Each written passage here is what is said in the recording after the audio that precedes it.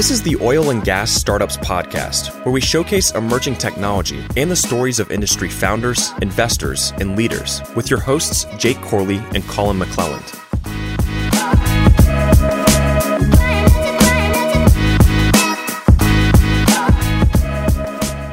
What is going on, Wildcatters? Welcome back to another episode. We recently did a redesign of the website, so go check that out. You can also go subscribe to our Roundup newsletter, which is going to put a little recap of a lot of the content that we do throughout the week, in addition to some just other basic tech news that we kind of find across the industry. We kind of put our own little commentary on it. So go check that out, subscribe. We'd very much love to put that in your inbox every week. This week, we sat down with our buddy Charles Dauber with Warm Commerce. He came by and chatted with us about wearing boots in Silicon Valley for the greater part of a decade, taking multiple companies public, and now he's looking to disrupt and innovate across the supply chain in oil and gas. So he's done a lot of really cool stuff. I'm really excited for him. So we hope you guys enjoy this episode. But really quickly, before we get to the episode, this episode is brought to you by our good buddies over at Well Database. We had their CEO, John Farrell, on the show quite a while back and recently had them show off a full demo of Well Database on the Bullpen. If this is your first time hearing about them, Well Database is our go-to provider for all things oil and gas data. We've used them for at least the last year and couldn't be happier. They have production data, completions data, frac data, permitting, logs, and a whole lot more. Then on top of that, you're able to answer just about any question you have about the data with their analytics that's layered on top. Most of you know how expensive data providers can be, and you can easily spend a couple $100,000 a year. In this downturn, you need to save every penny that you can, and Well Database plans range from free for well-level data to $1,000 per month per user for the professional package, and that gets you their all-new decline analysis tool built in, which they're very excited about. Go check them out at welldatabase.com and tell them we sent you. What is going on, Wildcatters? Welcome back to another episode of the Oil and Gas Startups Podcast. What was up with that intro? I don't know why I just did it like that. That's kind of like robotic. Like, hey, everyone, welcome to the Oil and Gas. Welcome to the podcast. All right. Well, I don't know. I guess we're just having fun today. We're here with our good buddy, Charles Dauber. What's going on, man? Howdy. CEO of Warm Commerce. Warm like the temperature. Warm like the temperature. Exactly. Thank you. Happy Thanks to be for joining here. us. Thanks for fighting COVID and joining us here today. I appreciate it. Glad Man. y'all are still here. So you got to be like, to get on the podcast nowadays, you have to be a warrior. You have to be a fight warrior. through You got to go through the streets of Houston battling COVID left and right. Yeah, I saw a bad storms rolling into that's supposed to flood. So just add that extra layer. Dude, no kidding. So yesterday I was leaving, it was when I was leaving the gym. I was leaving the gym the other day in Katy, and I was going up 99, and I was in my car, and I was scared shitless because I saw all these cars pulled over to the side of the road. I'm talking like 20 cars in a row pulled over, and I'm like, oh God, should I be worried?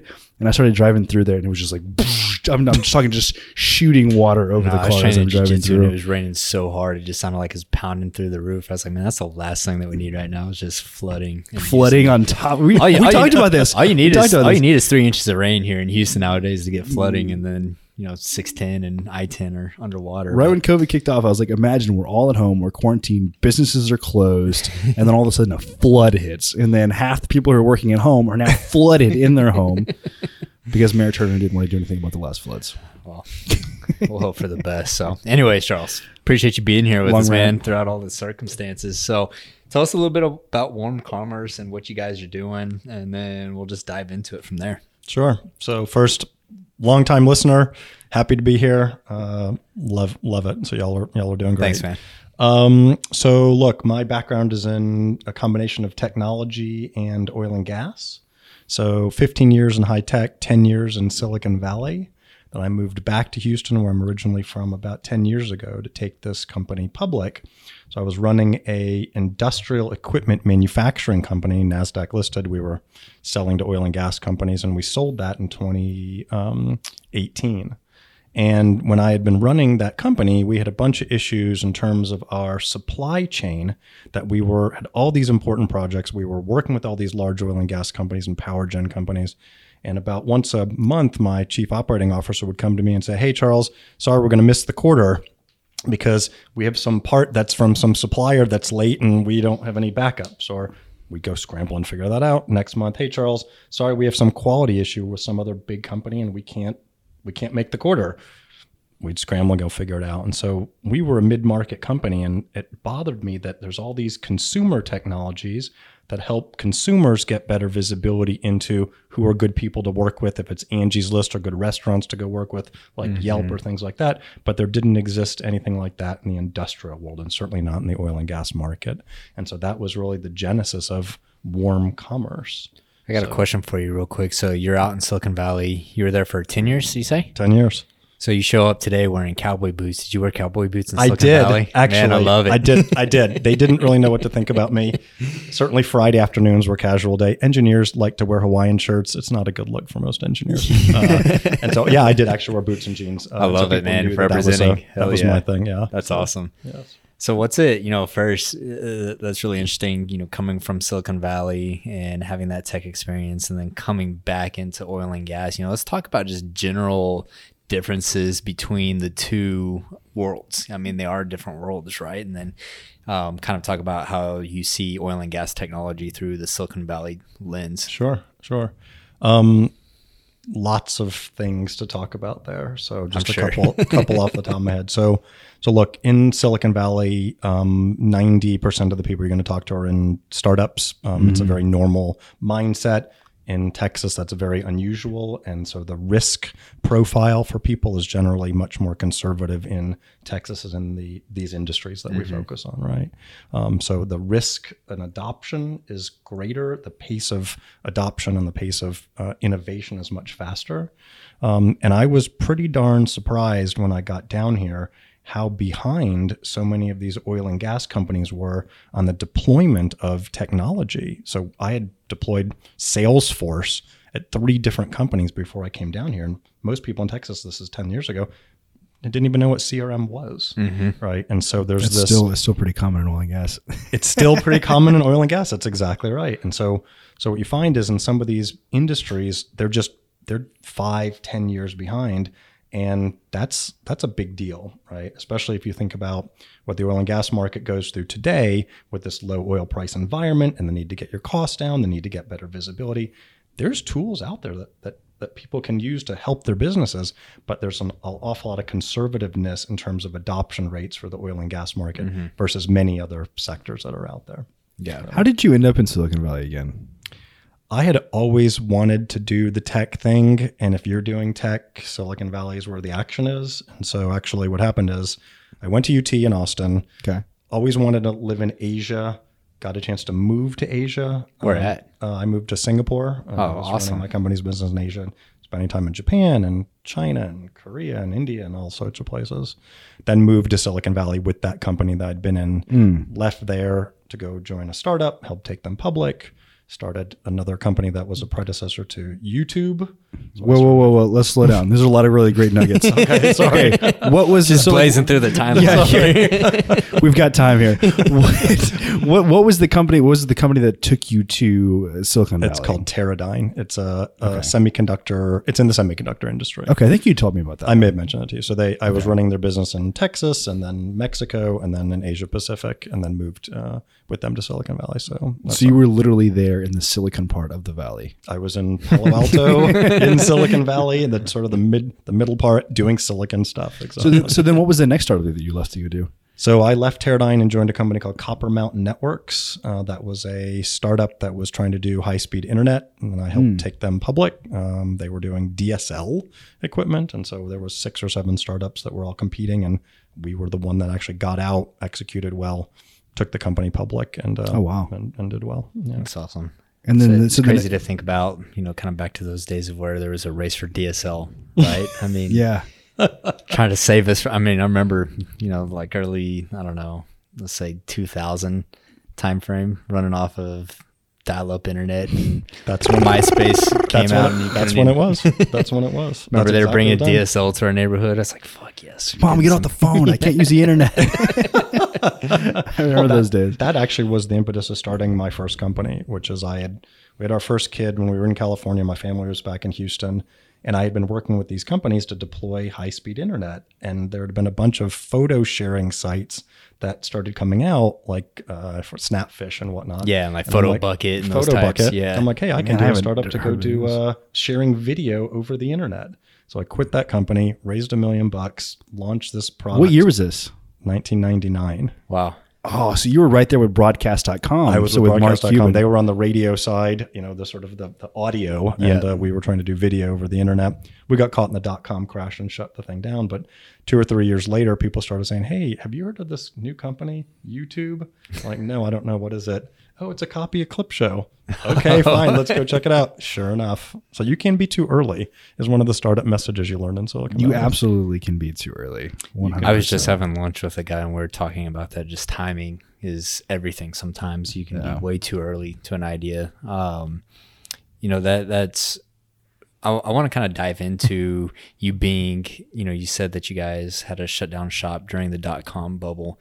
And I think that you're the only guest that's ever been on our show that probably experienced the .com bubble firsthand, from especially as an entrepreneur. Yeah, from an operator standpoint. So I'd love to dive into that a little bit because I'm sure we can learn. Well, think about it, because we're kind of going through our own little crash of just the economy and the world. It seems everything's burning down around us.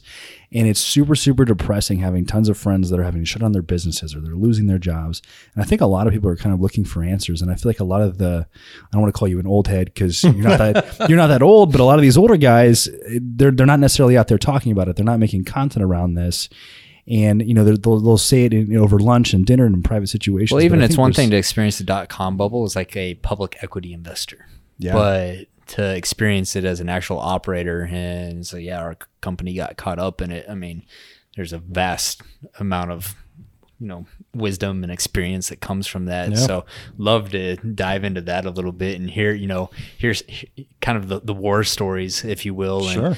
And also tie it back into today because, a lot of people believe that we're going through another bubble in the private sector, which I tend to agree. You see, it always seems that SoftBank's at the root of all these companies that are having problems, but I think SoftBank has been a major contributor to the issue. But, a lot of people are saying that, we're going through tech bubble 2.0 with all these companies getting, billions and billions of dollars of valuation and then hitting the public market via IPO and then just crashing.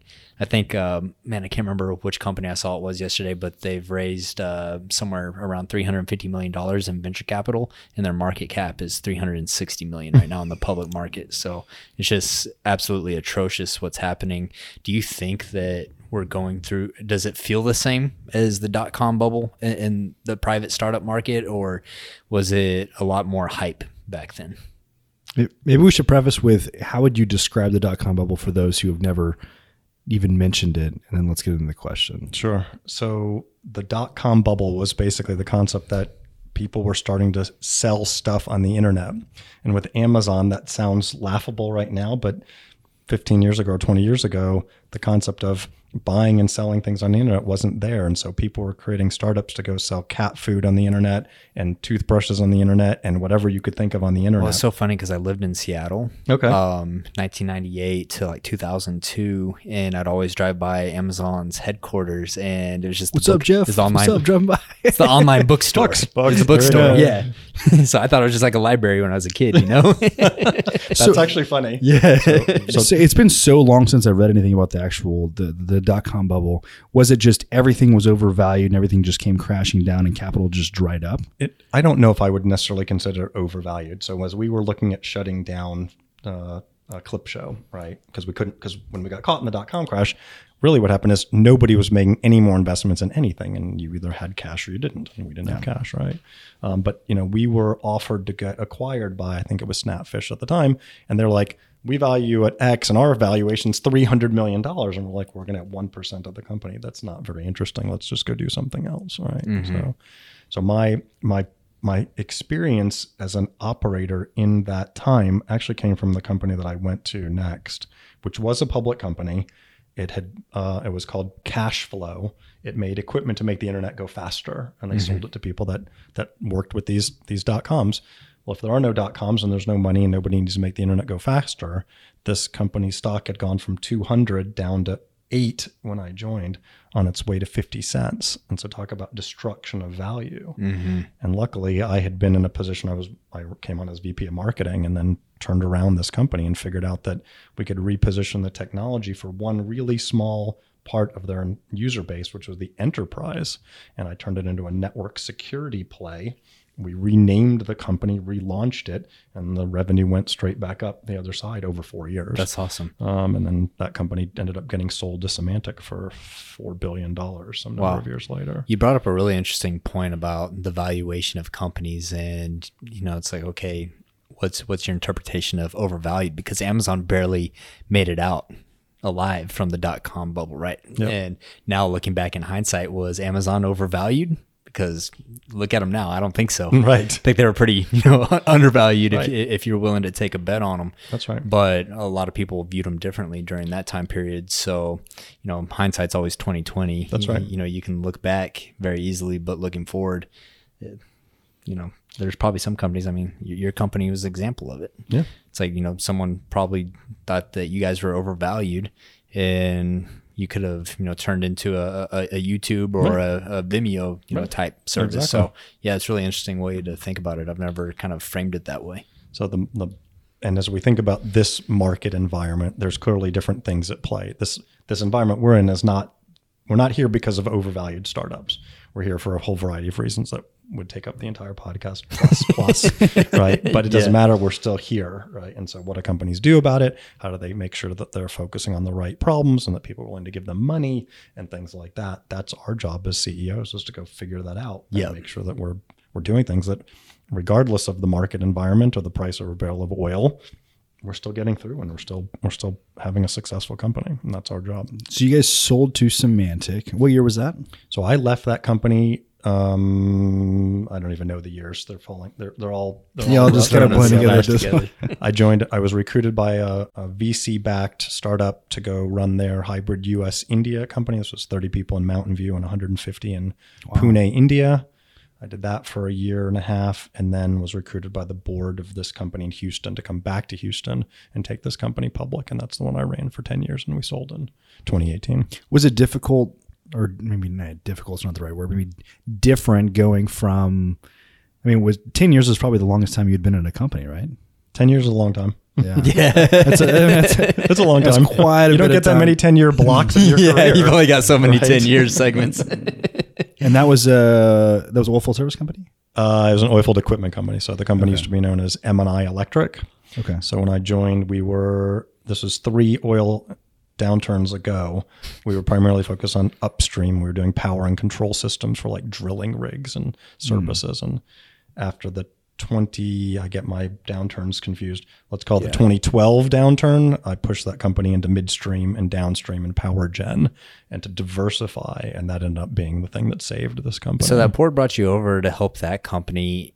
Did you have any oil experience or interaction before that? This was a company that my father had been involved with, and I'd been on the board 10, 15 years ago. So it's not necessarily a family business, but he had been involved, so I knew some of the people. And since I'd had public company experience and they were looking to go take this company public, I was looking to come back to Texas to be closer to family. Do you enjoy taking companies public? Because that sounds like a hellish thing to take companies public. What's your take and experience on that? I see you kind of like rolling your eyes a little bit. There's lots of mixed I'm going to ask you. I'm going to ask you some really loaded questions today. So look, every company has issues.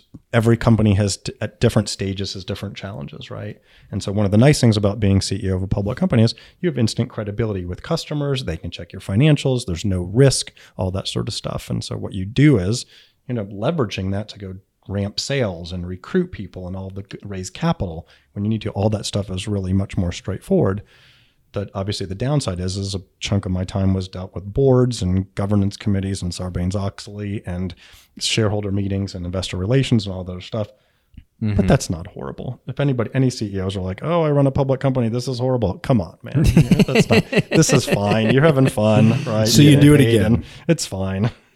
So, yeah, I don't know. I think about public companies and executive, management teams that run public companies. I'm like, man, that's got to be a drag at times. But the important part is you have to have a solid communication and relationship with all your key stakeholders, including the investors. Yeah. Right. And so we're a very straight arrow company, no funny business, none of that stuff. And so we had good relationships with all of our investors. And there's nothing all that stuff was really positive. So let's dive into warm commerce a little bit. Yeah. And you told us kind of the problem that you identified. Yeah. Let's talk about how you identified that problem. I'm sure you saw it happening, firsthand. And yeah, let's just kind of talk about, Sure. what stage you guys are in and dive into the company a little bit. Yep. So, the background again was when I ran this company, we had significant supply chain problems. This was all about lack of data. And we had a mid-market software package that basically should have told us this information. It's a procurement system. It doesn't have any real concept of who are your suppliers, how are they performing, are there any other suppliers out there in the marketplace that you could use to replace them. Our team never had any time to go manage the suppliers because they were always running around crazy busy. We didn't know if our suppliers had good financial health. We didn't know if they were sourcing from China and they had bad quality. We didn't know any of that stuff. And so what warm commerce is what you'd call a SaaS-enabled marketplace or a SaaS-enabled network. So we sell software to an oil and gas and industrial companies that they use to better manage their current suppliers for risk and cost, right? And then they can also use the software to source from our network of 500 pre-qualified suppliers already on the platform. So if, a buyer is needing to, source a part or whatever it may be, they can go on the warm commerce platform and you guys have a network of, 500 suppliers. That's right. And they can find that and order it through the platform. So the first thing that we do is manage your current suppliers. So especially in this environment with coronavirus and everything that's going on in the world, there's a huge increase in interest in what they call supply chain resilience. What's going on with my supply chain? Is my oil field services company that I'm working with, are they getting ready to go out of business, right? Is the equipment provider that I'm counting on, are they getting their material from someplace and that company shut down? So getting second tier supplier risk understood, none of that data is really available in the industry today. So we bring that level of visibility of what's going on with your current supply chain for risk and performance, and there's tools to go do that. And then when they want to go source, what we do is we actually connect them and allow them to connect to qualified suppliers so that they can then do business. We're not a marketplace, meaning we're not conducting the transaction on the platform because most of our customers have spent lots of money on their procurement systems. And frankly, most of what we're selling are things from suppliers that require sales. They're not commodities. So it's equipment and services and all sorts of other things that the suppliers actually want to go sell. They don't want to be commoditized and put on an Amazon type platform. Yeah. I think that's, there's people that are trying to do that in industrial products where they're trying to become a full-on marketplace. And like if I'm looking for a frac valve, it's like, hey, I need a, 15K frac valve. It's not something I can just like pick up off the shelf.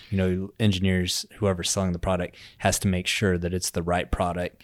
It's got the right bolt heads, whatever it needs. So it's not that easy as just listing it and buying it. That's right. And as part of the thing that we learned in my last company is that we want to be able to sell on value. And that's how the suppliers in the world, that people that make stuff or provide services, they don't want to be commoditized. Right? Yeah. They want to sell on value and that their salespeople market on their qualifications and their delivery and their service and their quality and all of those things. And I think that's one of those things where if you were coming from Silicon Valley and saw these pains, you would try to do it with the marketplace. And our view is that that's actually probably not how this industry actually works. And to get this industry to adopt new technology, it has to be designed in a way that fits with how they do business, not, hey, come throw out your SAP system and buy everything on my new platform. Yeah, absolutely. And I think that's what I was going to say was that I think that's smart because you're playing with how business is currently conducted rather than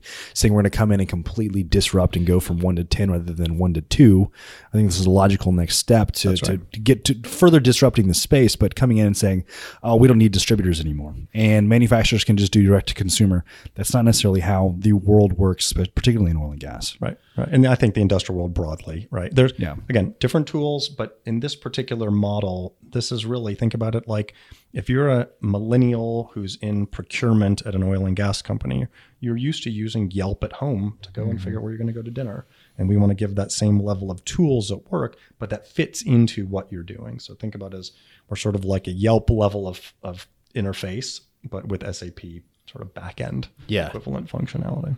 Yeah, you brought up a really good point. I mean, we've discussed this several times on the podcast, but you have the millennial generation that's, we've had the iPhones since we were, seniors in high school, a lot of us, and you're used to slick user interfaces where you can look up reviews or, locations of a place or whatever it may be. And it just makes perfect sense that you would take, I imagine the supply chain is, the process of procurement is usually a series of long emailed chains, and taking those types of things in, it's like, hey, let's build it into a spreadsheet. Let's build an actual platform to where you can go and you can see all the sources. There's 40 different manufacturers that have this part, and then you can make your buying decision and you got it. Engage in them. And it's, really what we're doing is on the manage your suppliers, we're replacing spreadsheets and SharePoint, which is where most of them are trying to do this. Kind of hate SharePoint.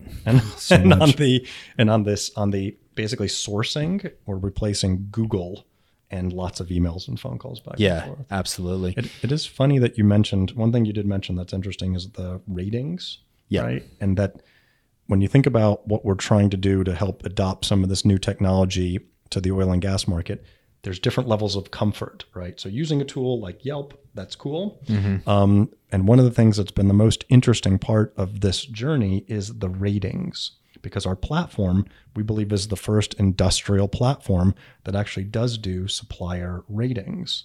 So that's the awesome. reaction from the buyers, quote unquote, the supply chain and the category managers is, that's awesome. We want that information. They can rate their suppliers either publicly or privately, but they can't actually issue reviews because they're worried about getting sued. And things like but they can leave a 4-star or something. They can put, that's exactly what it is. And the suppliers are also a little bit, some of them are wary because, hey, I don't want to get a bad rating. That's the point of the system. The end, that's part of this. What we're trying to do is bring transparency to the oil field, which is just like what Yelp has done for restaurants. If you're a restaurant that doesn't have any good ratings or bad ratings, you have a choice between that one and a restaurant that's got a bunch of good ratings from all sorts of people. Where are you going to go eat? I make all of my decisions based on ratings, like 100%. My wife's the complete opposite. She's just like, why do you read the ratings and reviews for everything? And I'm like, that's the only way you're going to get quality shit these days, whether it's food or whether it's I'm buying stuff on Amazon. I will literally go through it. If you have shitty ratings, I'm not even opening it. Yeah, absolutely. So bringing that to the industrial market has been really interesting. So how do you guys monetize? What's y'all's business model? If you're not taking, you're not interested in being a marketplace and actually being involved in the transaction, you're just building the network and a interface to utilize the network. So how do you guys actually monetize? We sell software to the companies that use it to buy their. So you're selling it as pretty much as a SaaS type. Exactly. Okay. Yeah. So SaaS enabled network. So first we sell the SaaS to the oil and gas or industrial companies. The way that works, they then require their suppliers to join. So each buyer, quote unquote, will then work with us and we will get their hundreds of suppliers onto the platform. Mm-hmm. Those suppliers join for free. We get all their information. We present it to the buyer so they can effectively manage them. The supplier then gets to be able to get access by other buyers on the platform. So your suppliers can get access by Jake's buyers, for example. So you guys don't charge the suppliers at all? So to join the platform, no, but we have all sorts of things we can go upsell them in the future. Got you. Right now, the goal is really, let's get the value proven. Let's get the platform built out. You want to get the network effect kicked off to where you have both sides of the market as well, where you have the suppliers and buyers. That's exactly right. And the network effect for people who, I don't know if you all talk about this on the podcast, that's really where the value gets created in a platform like this. It's not 100% around the monetization from the marketplace. It's that the value of the platform goes up. Every time a buyer invites more suppliers to the platform, that helps other buyers. And every time suppliers turn around and invite their customers to give them a rating, because that's how they get their ratings. That ends up bringing more buyers to the platform, which helps other suppliers. So the more buyers on the platform helps both sides. The more suppliers on the platform helps both sides. And that data asset makes it very, very valuable for both sides of the platform. Yeah. And then I imagine that there's probably a lot of back end, data that you guys can end up, using, say that, I don't know, people are looking for a 10K pressure valve, and all of a sudden, you start seeing a lot of traffic for this, and that helps some of these suppliers, kind of manage their inventory a little bit better. You're just seeing all of this, different types of data and transactions happening that you can help these guys. Exactly. Yeah. The goal is, the largest companies have SAP, and they have something called Ariba, which is their purchasing network. I've heard of Ariba before. I'm not that familiar with them, but it's a very complicated system. Mid-market has nothing, zero. And we want to be able to give very high-end functionality to the rest of the industry at an effective price that they can go deploy. There's no reason that these mid-size and smaller companies can't be even more innovative than larger companies, because they can have the same tools for cheaper and just be faster. Yeah. And that the goal is, if we can help them cut their costs and optimize their supply chain for working capital and help them with diversity and help them with supplier performance, those are the things that we can do to help this industry get through this downturn and make it through to the backside. Yeah, and I'm sure, something like this, the value proposition is even stronger now with COVID just absolutely wrecking supply chains. I mean, Jake ordered one of those massage guns like 3 months ago, and it just now got delivered. 6 months ago. 6 months in January. It just got delivered last week. And they were like, due to COVID, all of our factories are shut down. So that came out a couple of months ago. We have an automotive company that we're working with, and they were getting, it's an automotive supplier, and they were getting emailed by their customer literally every day. What's going on with your supply chain? How are you doing? How many people are working? How is your employees? What's your COVID-19 thing? And then what's going on with your supply chain? So this company had to turn around and go to their suppliers and say, what's happening? Give me my daily update, the whole thing. And so we call that operational readiness. That's all built into the platform so that these companies can get visibility into their suppliers and their suppliers' suppliers. So you really do understand why you're, what is it, a massage wand? Yes, whatever your massage thing is. Whatever your massage thing is, why that. Well, it's actually, so I've never worked in supply chain or logistics, but it's pretty fascinating to me. So a guy that I talk about a lot is Scott McClellan, the president of HEB. Colin's dad. Yeah, we're related somehow. Anyways, just like I've always been fascinated, whether it was Hurricane Harvey or if it's been COVID.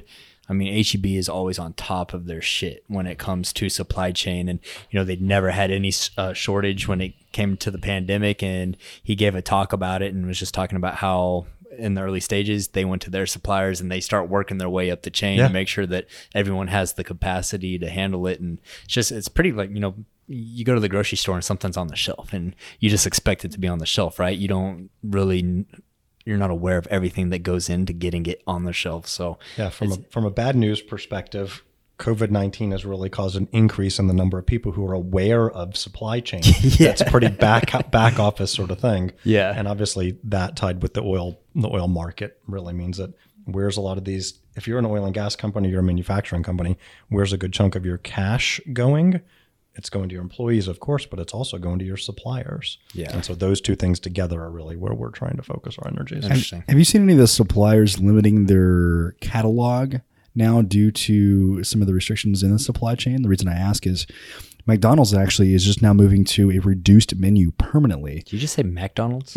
You fucking country McDonald's. motherfuckers. Good old McDonald's. That's MAC. Yeah. Mac. So their McDonald's is moving to a reduced menu. They're getting rid of parfaits and salads and all that kind of stuff altogether, saying that nobody bought those things anyways. So we're just going to stop supplying them. We're only going to, and same with the burgers. They're actually reducing the number of burgers that they're offering. Weird analogy, but are you seeing kind of the same thing in other supply chains? No.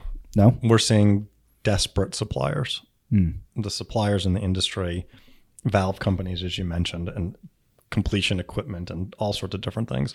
They are trying to do everything they can to go keep as many of their employees working as possible. Yeah. And if they've got something, they're not paring back on any of that. They're really trying to do everything they can to go and help keep their businesses going. Yeah, absolutely. So these suppliers are facing not only the macroeconomic environment that we've been talking about, but also the way that millennials buy is different now than 10 years ago or 15 years ago. 100%. Younger people don't want to go to lunch. They want to go on the internet and go do research and figure out who they want to go work with and how they're going to manage their suppliers. And that's hard for a lot of these older time suppliers who are used to doing the lunches and all that sort of stuff. And so we're trying to blend that concept as well by giving good information, but still connecting them so that the people can still go to lunch and do all that. But absolutely. But the suppliers are struggling with, as the workforces evolve and get younger, how do they still keep their sales going? Yeah. And their contacts are retiring. Yeah.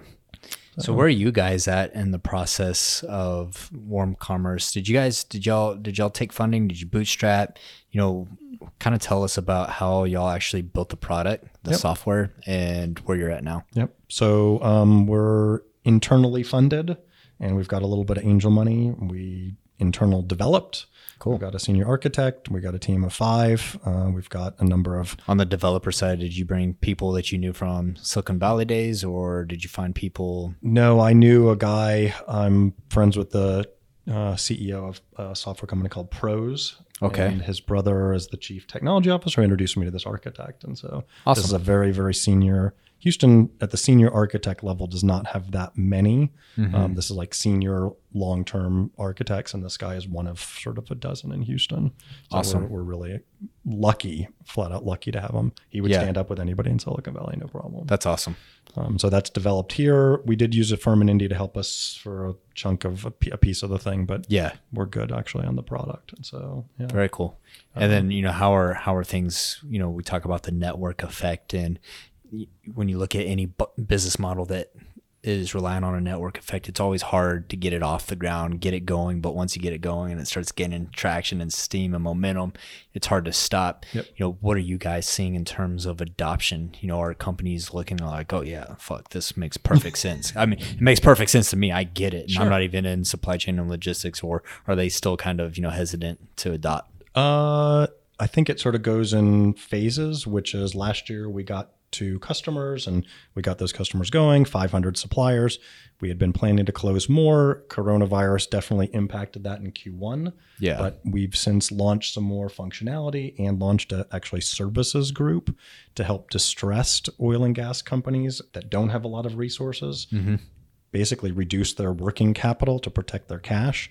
And so we're working with now like accounting firms and turnaround advisory firms and private equity firms to help their portfolio companies get a second set of eyes and some technology behind reducing their costs and working capital. Yeah. And that's created a whole bunch more opportunities for us. Yeah. And so we're doing everything we can to build up both sides of the business and execute. So obviously, you guys are focused on oil and gas right now, but this concept or technology could be applied to many different industries. Is that the plan? Are you planning on taking over oil and gas and then starting to wedge into other verticals? Yeah. So actually we would call ourselves focused on the industrial market, which would be oil and gas and industrial manufacturers and construction companies and things like that.